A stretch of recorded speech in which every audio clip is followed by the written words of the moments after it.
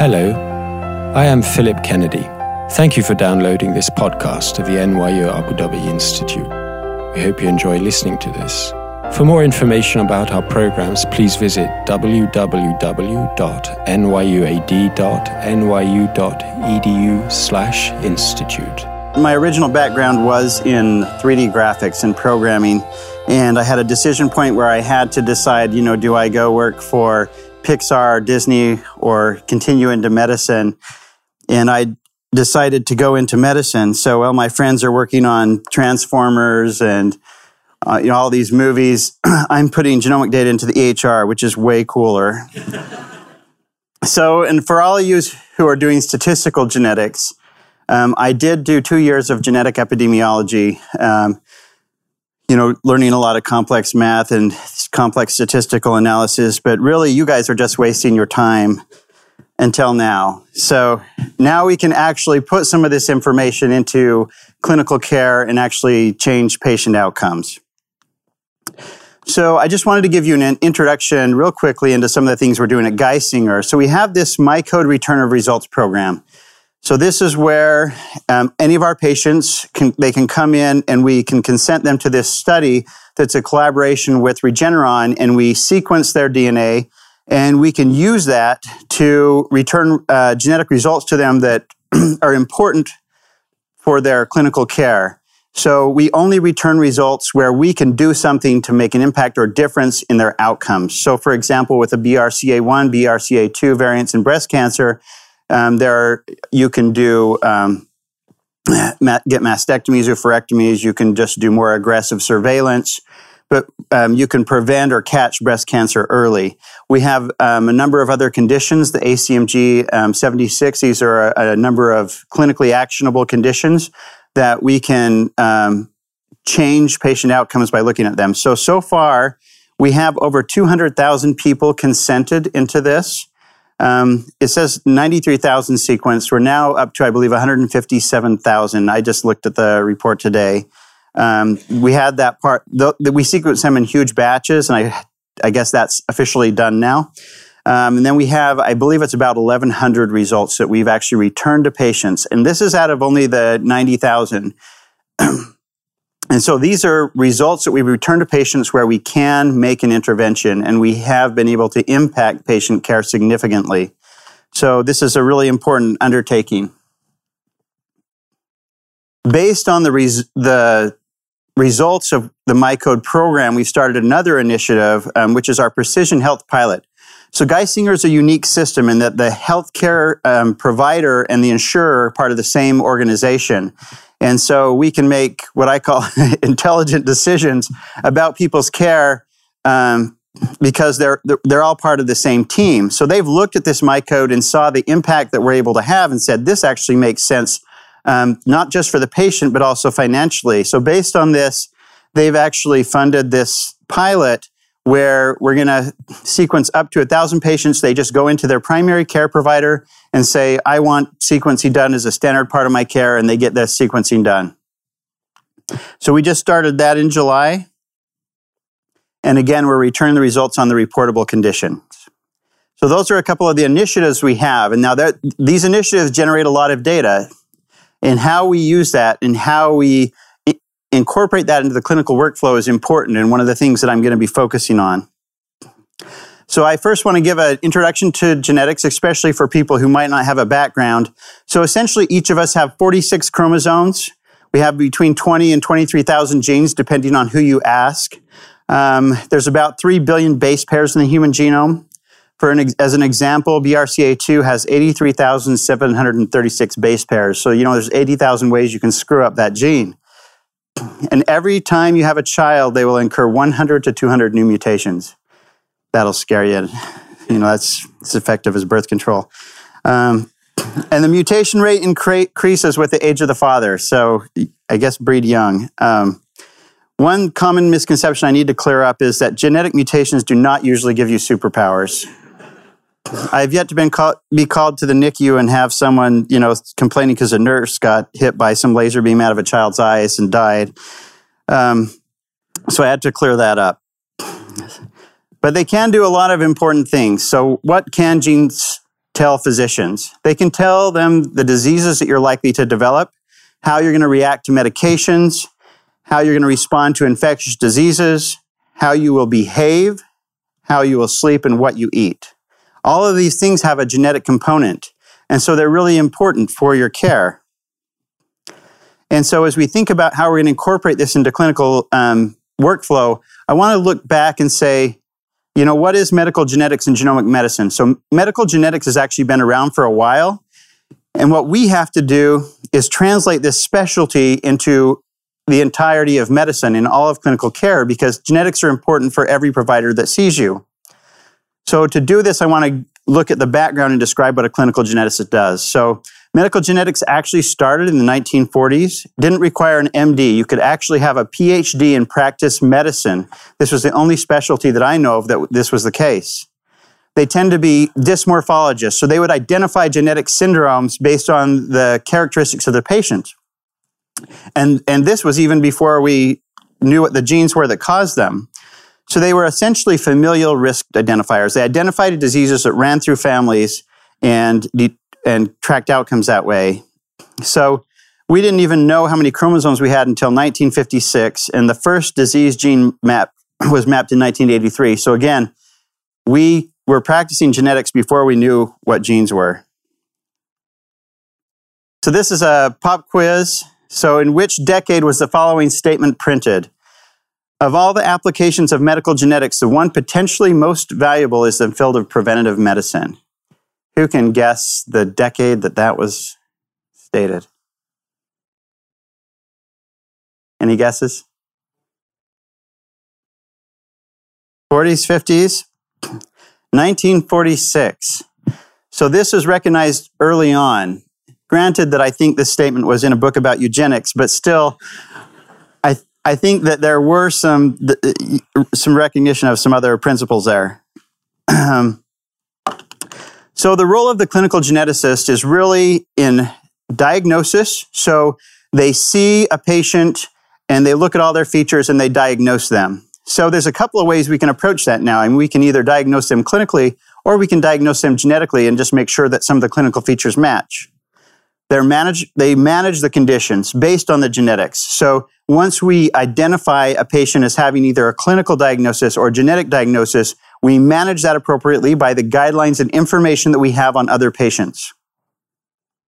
Prevention is a big role that we play. So once we find out what the genetic diagnosis is, we look at other patients that have had that diagnosis and we see what kind of things they've developed. What kind of things do we need to look for? Do we need to look for this patient developing heart disease? Do we need to look at this patient developing some type of cancer? One story I like to tell that's happened to me is there was a young girl who came in and was found to have a particular genetic disorder, and we didn't know very much about it. And we typically have those patients follow up because as we learn more, we can guide their care. Well, she didn't follow up she didn't follow up at all, but she ended up coming back, I believe it was 7 years later, and came back in heart failure. Had she continued to follow up, we had been able to tell that those patients do develop heart failure, and we could have prevented that. So really, prevention is a huge part of our role and a huge part of the role that genetics can play. Risk assessment, similarly, and then counseling to tell you, what's the risk to your other family members and to your children, and can we prevent disease in them or manage them more appropriately to have the appropriate outcomes. So this is an extremely challenging field and becoming more challenging every day. We have more than 6,000 known genetic disorders, and I believe it's closer to 10,000 now. We have a nationwide shortage of clinical geneticists, and we're starting to get more referrals from specialists and from direct-to-consumer testing. I've actually had a number of referrals come in that are from direct-to-consumer testing. I'm actually taking those more out of curiosity than the actual benefit. And we can talk about a little bit about that too. Some of the direct-to-consumer testing is a little bit suspect. There's also a shortage of genetic counselors. If everybody who is in training today was graduated, we still wouldn't feel the need for geneticists and genetic counselors in the U.S. So as I mentioned just earlier, healthy people getting direct-to-consumer tests is another challenge. And there's pharmacogenomics. There's all these weird things about whether you like asparagus. But there's all kinds of things in there that people want feedback on, some of them meaningful, some of them not. And in the US, at least, there has been poor reimbursement for testing and services. So for me, as an example, I do an additional 2 years of schooling in this field to make less money, which seems crazy, but I really like the field, and I think anybody in it does because there was no other reason they would be there. There's a lot of uncertainty in what we do. There's uncertainty in classification of variants and uncertainty in diagnosis. We have poor access to the data that's crucial to our field, so we don't get back all the information that we could from genetic tests. And the wait times right now that are up to a year to see a clinical geneticist at some places. So one of the biggest challenges is physicians outside of clinical genetics aren't really prepared to understand, deliver, or manage genetic testing results. And part of this has to do with training. Part of this is just the information overload. Even for myself anymore, when you see a patient, you really just have to read up on them every time you go to see them, which, if you're a care provider or a physician, you can imagine if a tremendous amount of work every time you see a patient, if you have to go read about their disorder. Usually there's a common set of disorders that you can, have a basic knowledge about, and you just learn to care for them. The variety in what we see in genetics is so wide that it's impossible to have all that information in your head. So what we need to manage that is we need computer systems that allow physicians to access quick and accurate knowledge about genetic conditions. This is really the only way to solve this problem, because no one can acquire and maintain the knowledge to manage 10,000 diseases. It's impossible. And so we have to start relying on computers to do this. And my prediction is that genomic medicine will move from a specialty that didn't even require an MD degree to become an integral part of practice required of everyone with an MD degree. And that is the way things are headed. So just to illustrate some of the challenges in genetics.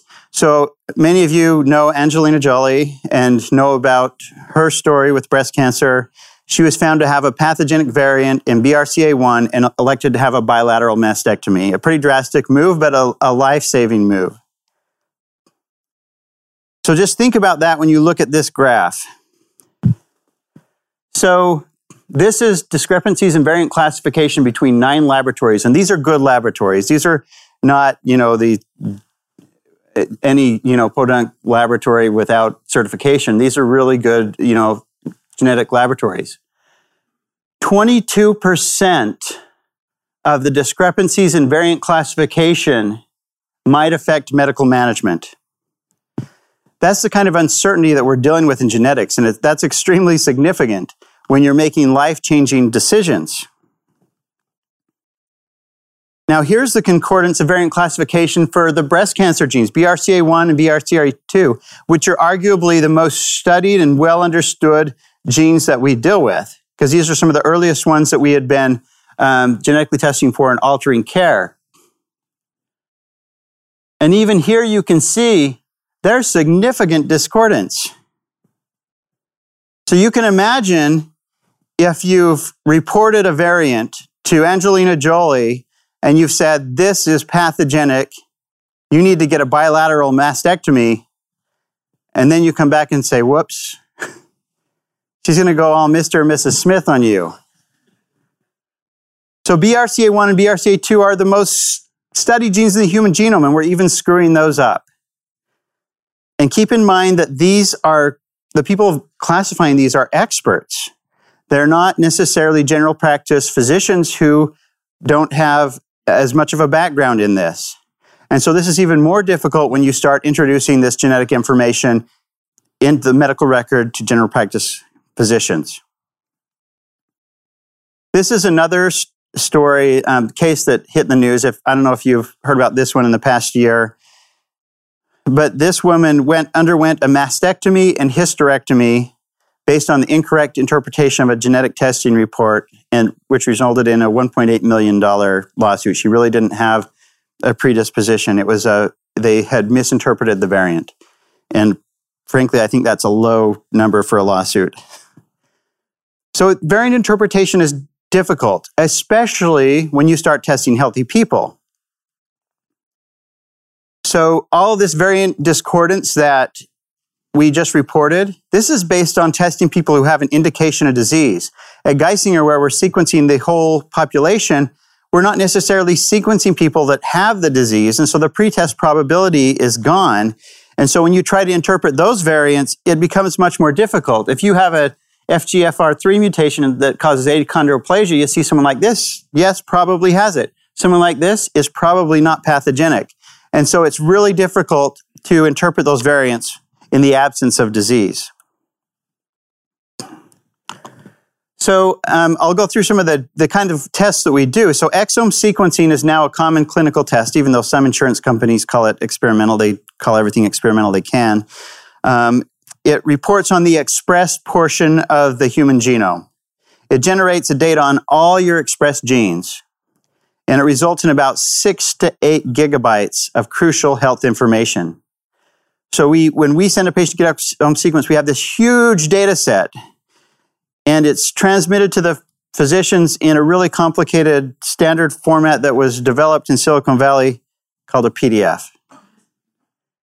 So we have all this information on the genes, and what your physician or a physician gets is a report that might list 1 or 2 variants related to whatever you sent the test for.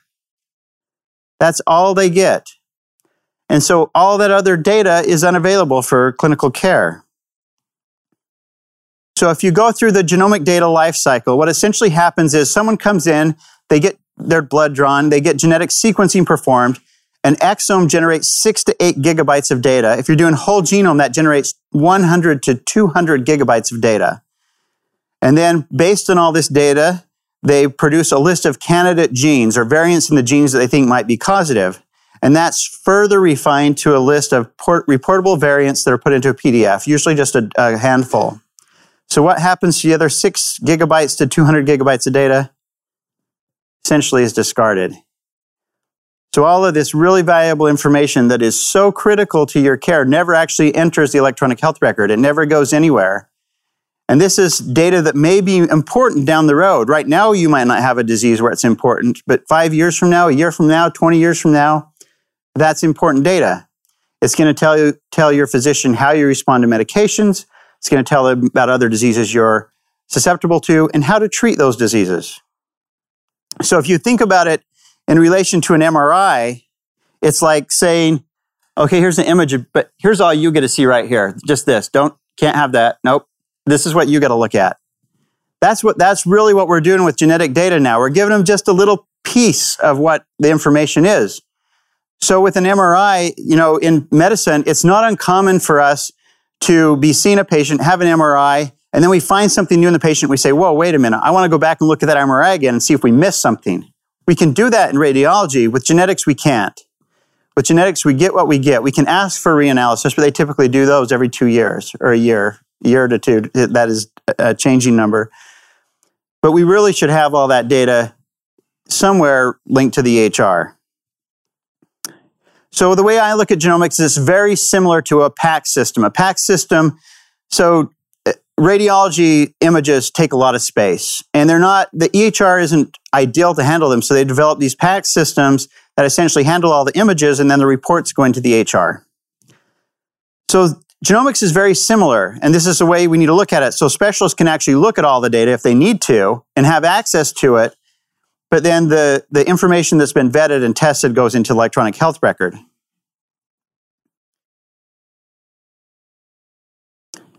So integration of genomic data into the electronic health record is crucial for patient management and decision support, and to help physicians practice genomic medicine. So just to summarize the challenges with genomics right now, we don't really have a way to store genetic data. The clinical genetics workforce is not scalable. There's no way to utilize genetic data in the clinical workflow currently. Clinicians outside of genomics are not equipped to manage genetic testing results. So we have a number of challenges.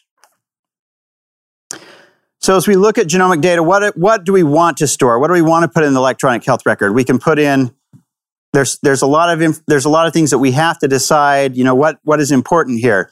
You can look at discrete variants with known health effects. You can look at the entire variant file, or you can look at the raw data. And these are some of the challenges that just deciding which data to put there and where to put it is actually a big challenge. We can put just variants that we have information on right now, but then what happens a year or 6 months down the road when we gain more information? Interestingly, just to give you an example, I received a genetic test report back on a child who had a disorder, and it reported a variant and said, this is a variant of unknown significance. There's no reported literature. 2 days after I got that report, there was an article in PubMed that described this disorder in another patient. So this information is coming really fast, and we have to be able to utilize it somehow. The other question is, where do we store the data? Do we store it in the electronic health record? Do we store it in an external database linked to the EHR? Right now, everything is reported in a PDF, so we can't even use it for decision support. There's nothing to act on. And a lot of people aren't even, aren't able to, wouldn't even look there to know if it was there. So only just this year has electronic health records actually given us the ability to store discrete genomic information that we can perform decision support. And for those of you who are not familiar with decision support, what happens is, for example, if you come in and you have a particular disease and I want to prescribe you a medication, there are certain pharmacogenetic variants that will determine whether that medication will actually work or whether it would be harmful, or if you have to increase the dose. Right now, there's no place, or in the past, just recently, there has been a place that we're working with, but in the past, there was no place for that. So a physician is very unlikely, before they prescribe your medication, to go search through your entire record, see if there's somewhere stored a pharmacogenomic variant that they have to change your medication. And most of them, even if they found that information, wouldn't necessarily know what to do with it. So with decision support, what you have is you have automated mechanisms in there so that when you prescribe the medication, a pop-up comes that says, hey, this patient will not, has a bad reaction to this medication. Don't prescribe it. Prescribe this instead. So these are the kind of things that we are actually implementing at Geisinger within our electronic health record. But when you have it as a PDF, there's no way to act on that. So one of the first steps is getting genetic variants into the EHR. So Epic is the EMR that we use at Geisinger. We also have Cerner, and they're also developing this way or a field to store genetic variants. There is still some work that needs to be done there. So one of the interesting things about medicine, then frustrating things to me, is that we, instead of developing things and let the standards, come from the development, we wait for standards to be developed before we build things, which is really frustrating because we don't ever build anything, we don't ever build things right because we base them on a standard that is not based on anything. It's just a guess of how we're going to use the data. But so there is some work still to be done, but at least we have a place to put the data right now. So I'm also part of this consortium for Agile Genomics where we are trying to get data from the laboratory into Epic or any electronic health record electronically without using a PDF so that it goes directly in there. This is more challenging than I had originally thought. So I started this process when I was at Washington University, and I was almost there, but then I went to Geisinger and continued, and I finally had it. We have an interface. We can take genetic data directly from the lab and stick it in our EHR. So the minute that we got that figured out, hold up. There was this, people were very concerned.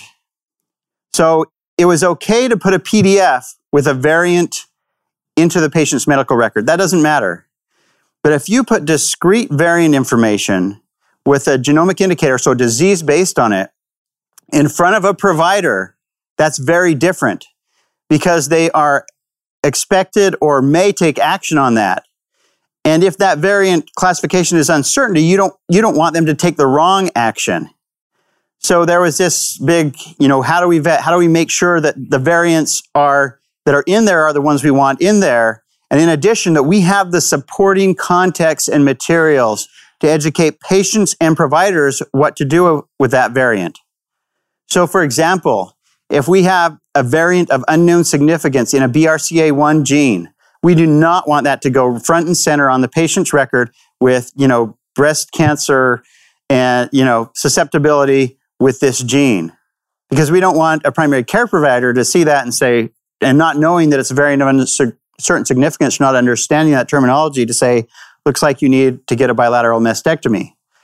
We have to provide it in the right context with the right recommendations and provide the information to the patients as well.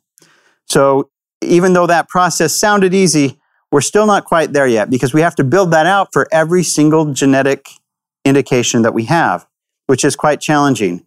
We have to be able to deliver it with the right information. So bad things can and do happen. This is a personal experience that I had. We had a patient that came in her 20s, was seen by another provider and evaluated for a connective tissue disease. She was clinically evaluated as having hypermobile Ehlers-Danlos syndrome. This is a disorder where you're hypermobile, can have some joint pain. There's certain characteristics that are associated with it, but not a really serious disorder in most cases. So just to make sure she didn't have something worse, they ordered what we call an aortopathy panel. This is a gene panel that tests for diseases that are related to connective tissue, where you may have a widened aorta and be at risk for aortic dissection, where your aorta, the main vessel, essentially breaks open. And so she was found to have a variant of unknown significance in a gene for Loeys-Dietz, which is a significant disorder that does impose significant risk. She had a cardiac MRI that was normal, and she was essentially, after the test, was told by the genetic counselor, this is a variant of unknown significance. You don't have any features that are related to this, so just go on your way. No follow-up is needed. So then this patient was seen by their OB-GYN provider because they became pregnant. And this provider went through their medical record, which was appropriate, and saw the genetic test. They didn't understand that this was a variant of unknown significance. They thought that based on her being seen by a geneticist for a connective tissue disorder, that this is something meaningful. And they assigned her that diagnosis within an epic. So now she's labeled. So every single OB provider that saw her says, you have to have a C-section and you have to have monthly echocardiograms, both of which were completely unnecessary. So this patient, luckily being, intelligent about this, called back the genetics department and I ended up looking into this case, said, no, you don't have it. And we took the diagnosis off and fixed it. But you can see how this could have led to some bad outcomes, or at least unnecessary procedures and unnecessary risks. So what we end up with is this question of providing too much information, so providing information that can be acted on in the wrong way, or not providing enough information and preventing the patient from receiving appropriate treatment. So where is that balance? And how do we decide when it's appropriate to put a variant in a patient's record? This is a huge challenge. So if we look at malpractice cases, and we use that as an indication. So in malpractice cases, generally something bad happened, and there's a reason for it. And so if we look at all of the genomics malpractice cases through 2016, only a handful of those are based on misinterpretation of variants, and the vast majority are based on the patient not getting the genetic test results or not getting a genetic test. So based on that information, I would almost have to say that you err on the side of providing information that's potentially actionable, and just make sure that you deliver it in the context that a provider is not going to take action unless it's appropriate. So now that we're talking about legal, I want to talk a little bit about pharmacogenomics. And I've just, talked about this a little bit. So we have a lot of these indicators that genomic variants that are related to how you're going to respond to medications. And so one of our exome laboratories that we were sending exomes on patients said, hey, we want to give you pharmacogenomic variants for free. The patient just has to check a box where they want them and we'll send them. And so the general response from everybody was, yay! My response was no. And the reason why is because that confers a significant amount of liability on the hospital system and the provider if there's not an architecture and mechanism to act on those results. A cardiologist, a neurologist, or anybody else is not going to think, let me go look at a patient's exome testing report before they prescribe a drug. And if they prescribe a drug without doing that, and there's a drug that's contraindicated or is going to cause the patient a problem, that's a huge liability if they prescribe that medication and there was something in their medical record that said that they should not. And so I am all about having pharmacogenomics part of the medical record, but they have to be incorporated enough that we make the correct decisions and that we don't incur, significant liability from putting them in there where no one will find them and no one will act upon them. So, and as I mentioned, how would the physician even know to find the report? They wouldn't. Because you have to remember, just like at Geisinger, it's a huge healthcare system. Implementing a significant change or putting something in there, it's hard to get that out to everybody. So we've talked about just genetic variants. There's a lot of other data that is really important that we could consider. The copy number calls from exome and genome are important. That there's a lot of data that we can use in the medical record besides these discrete pathogenic variants. So what do we do with all this other data? How can we use it?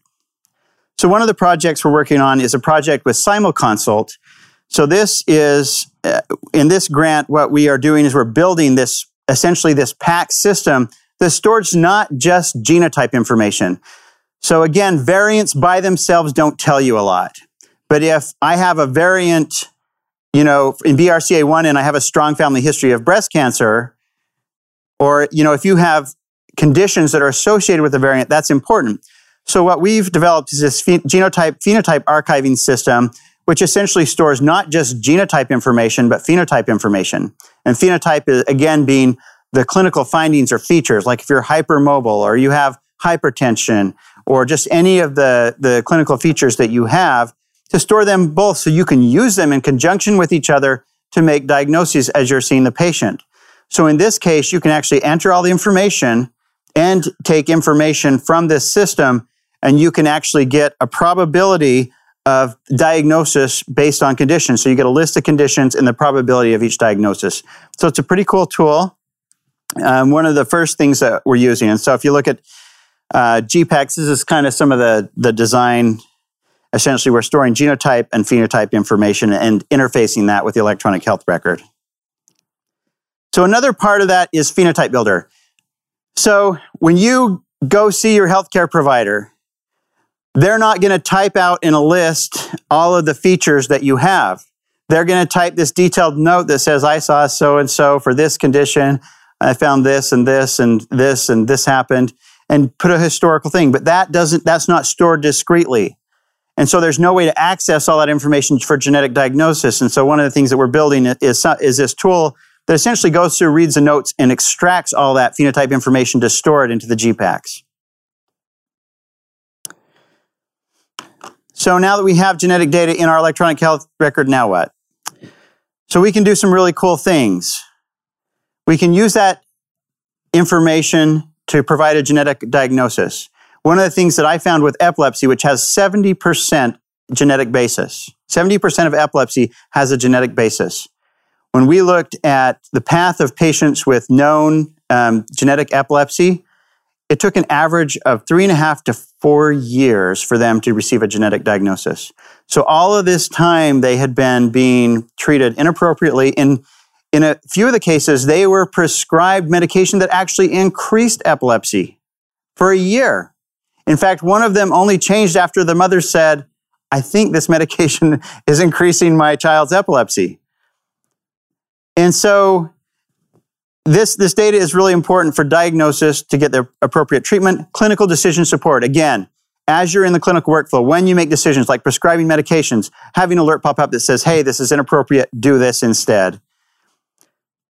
We can deliver information based on genetics to the providers to say, this is what they have, this is how you treat it. To patients, so they say, this is what you have, this is what you need to know about it. and we can take action on that data if it exists. So this is a screen of SimulConsult, which shows you, you put in all your findings, it's looked at your genotype, and it comes up with a probability of disease. This is actually without genotype. With genotype, this list has become smaller because you look at the genes behind those diseases, and you eliminate the ones where they don't have any potentially causative variants. As part of eMERGE, we're building some clinical decision support tools for prescribing certain medications. We've already built these for a couple. We plan to build these out for all the CPIC level 1 indications.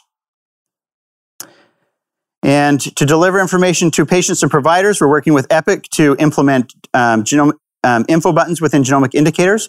This is a little button with an eye on it that goes on the patient-facing medical record. So when you go into your patient portal to look at your medical information, you can click on it and get all the information about your genetic disorder. The same button will give different information to a provider that's more technical and will help them guide the disease. So this is another initiative that we have that we're working on with the creator of info buttons. We've developed the Compass Gene Report. This allows us, this is again, this catered genetic report that once that discrete information is in there, can provide really catered information to patients and providers that with really detailed information on their diagnosis and how to manage it. We've also, in order to get past this barrier of not enough genetic counselors and not enough geneticists, we started to play with AI. So we've implemented chatbots. So this is a partnership with Clear Genetics, and we use chatbots for counseling. We've just started this pilot. We're consenting patients. We're following up on test results. We're answering patient questions and initiating cascade testing. So cascade testing is where we find a genetic change in you that predisposes to breast cancer or whatever it is, and we say, hey, you have family members that might want to know this because this could affect them as well. And so with our consent, we'll go to the family sharing tool. Essentially, you can say, you can call your family and say, hey, I have this genetic change. There's something we need to do about it. You should talk to your provider. Well, a lot of times they have a lot of questions that person can't answer. And so you just send them a message through this family sharing tool, and it gives them a chatbot interaction that answers their questions and provides them more information to guide them to get testing. So these are some of the, I'm ending with some of the tools that we're using to try and implement genomic medicine, and that seem to be, in early studies seem to be working well. We've got a lot of work to do. As mentioned, we're kind of leading this area, but there's still, we've got a lot of catch to do. There's so much information and so much work that needs to be done in this field. And again, here's just a sample of our smart frequently asked questions where they can go through and ask questions. Now, another feature of this chatbot is that if the questions get too technical or go outside of what the chatbot can handle, it does route you to a live genetic counselor. So it will provide that. And as we capture all that information from the interaction with a live genetic counselor, it informs the conversations we can put into the chatbot. So all that is recorded. So what's next? So we are really looking at ways to integrate all this genomic information into the workflow. We have to decide which variants we're going to put in there as discrete variants, decide how to include most of those in an automated fashion, and decide, who is going to curate that, who's going to decide what goes into that record. What are the characteristics and standards we have to put a discrete variant in there? And then how can we most effectively use all this information in real time while seeing a patient to impact patient care? And we have some proposals and things that we're working on in that regard as well to actually integrate this into the patient-physician interaction. I'd like to acknowledge a lot of the people that have worked on this. Mark Williams at the Genomic Medicine Institute, Darren Johnson, Bruce Levy, Dean Perry, Jordan Olson, Bonnie Stander, Rebecca Polk, Chauncey Christensen, Amy Stern, and Tara Schmidlin. They're the two that have done most of the chatbot work. We have a number of other people and collaborators who have worked with us on this, and there's a lot going on. It's an exciting field. And I'll open it up for questions. You've been listening to a download from the NYU Abu Dhabi Institute.